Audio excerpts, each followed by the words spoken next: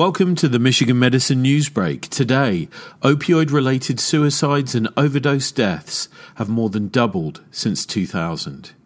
Suicides and drug overdoses kill American adults at twice the rate today as they did just nearly 2 decades ago, and opioids are a key contributor to that rise, a new review and analysis finds.